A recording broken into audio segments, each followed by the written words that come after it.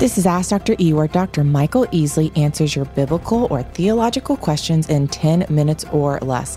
Today's question is one from the archives. It is about the unforgivable sin, blaspheming the Holy Spirit, but also what does it mean to grieve the Holy Spirit and to quench the Holy Spirit? So we're going to jump right in. What does that mean to blaspheme the Holy Spirit, and what does that mean that that is the only unpardonable sin? Okay, let's take these kind of as bullets, and you interrupt me anytime you want. Okay. I love interrupting you. Yeah, I know you do. You and your mother. So the Holy Spirit, let's briefly start. Blaspheming the Holy Spirit, also known as the unpardonable sin, is recorded in the Synoptics, and that's Matthew, Mark, and Luke. What does that mean, Synoptics? Similar. John would be the outlier. Mm-hmm. So the four Gospels. So what's important about Synoptics is when it occurs in all of them, we pay attention. Wow, each of those writers felt this was important to record. Got it.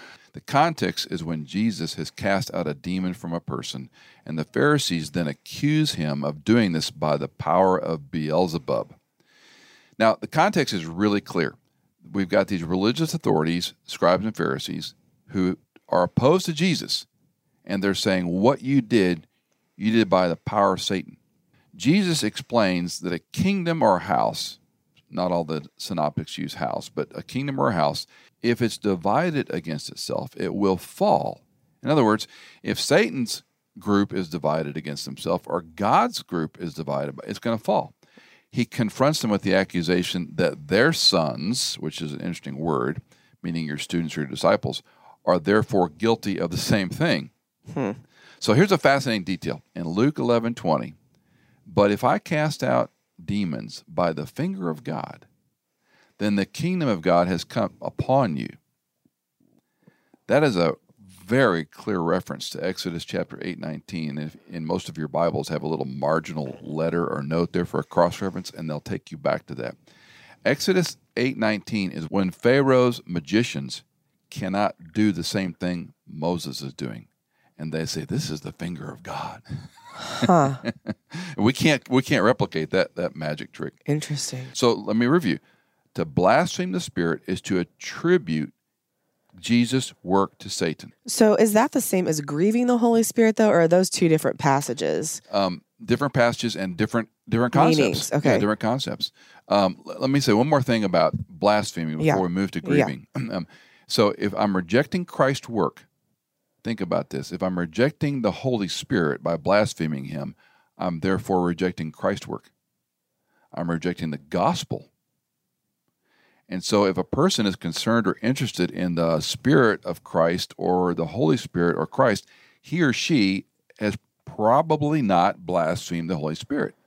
Simply, the unpardonable or sin or blaspheming of the Spirit is the rejection of Christ's work in salvation. So a believer can't commit that sin. Oh, interesting.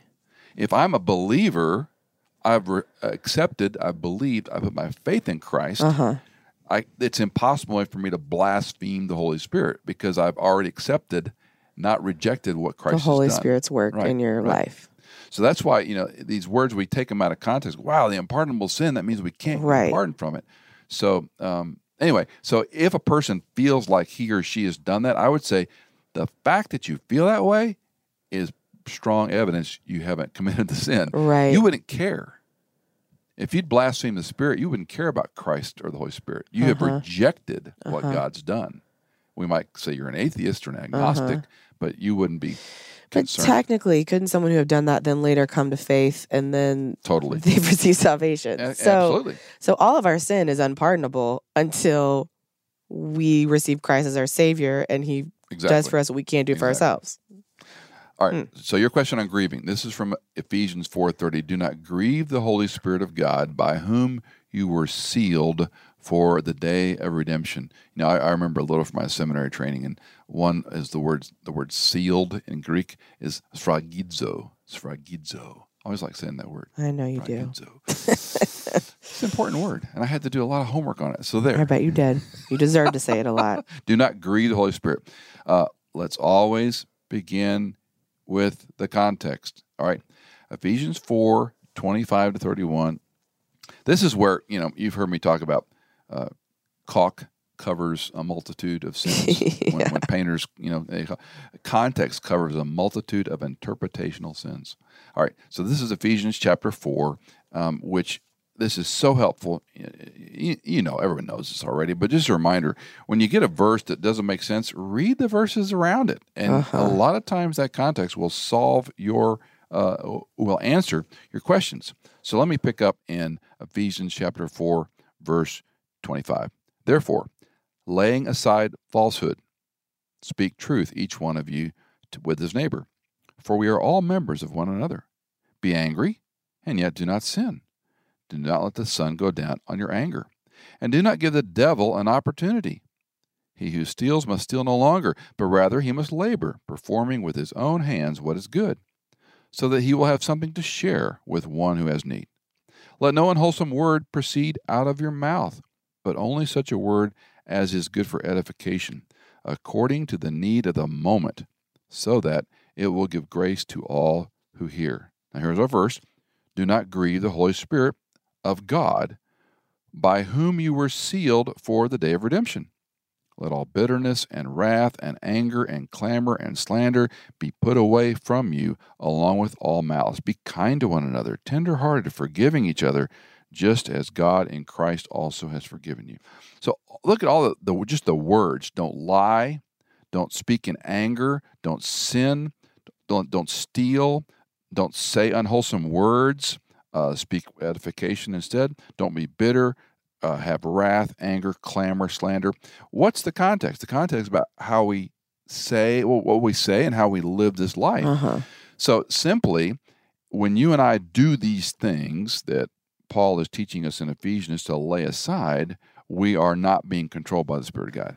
Yeah. Ergo, we grieve the Spirit. And I don't want to over anthropomorphize this. Yeah, the Holy Spirit isn't like crying inside, right? Or if when you were a little girl and you did something and you just broke your mother's heart, right? Or you broke your father's heart, that is illustrative. But I don't want to go too far with that. And so when you and I sin, we are in a sense grieving the Holy Spirit. In anytime I disobey, I'm grieving the Holy Spirit. Yeah. Okay, so we've got the unpardonable sin. We've got blaspheming the Spirit. We've got grieving the Spirit. And then what about, I feel like there's a don't quench the Spirit. Is that Paul who tells us don't quench the Spirit at some point? Also, Pauline theology in 1 Thessalonians 5:19, do not quench the Spirit. Now, when you hear quenching, what do you think of immediately? I have no idea. If you're going to quench something? I don't know. Nothing? Really? It's not in my daily vernacular, to be honest. Okay. You're going to quench a fire. Okay. And I don't build a lot of fires. Some of the Pentecostal history had to do with, and we'll get into this further in her question, but the idea of quenching typically was to quench a fire. The word can also mean to suppress something. Okay. So in 1 Thess 5:19, it covers our relationship with others as well as a general living faithfully. We're to live at peace with one another, to admonish the unruly, to encourage the faint-hearted, to help the weak, to rejoice always, to pray without ceasing, and everything give thanks. And again, the context covers some of the question of quenching. So here, grieving is when I disobey, when I know what to do is right and I do the wrong thing. Sure. Quenching is more a suppressing of what I know I'm supposed to do. I'm to live faithfully. I'm to be at peace with one another. I'm not to be unruly. So they're finely tuned, but they are a little bit different.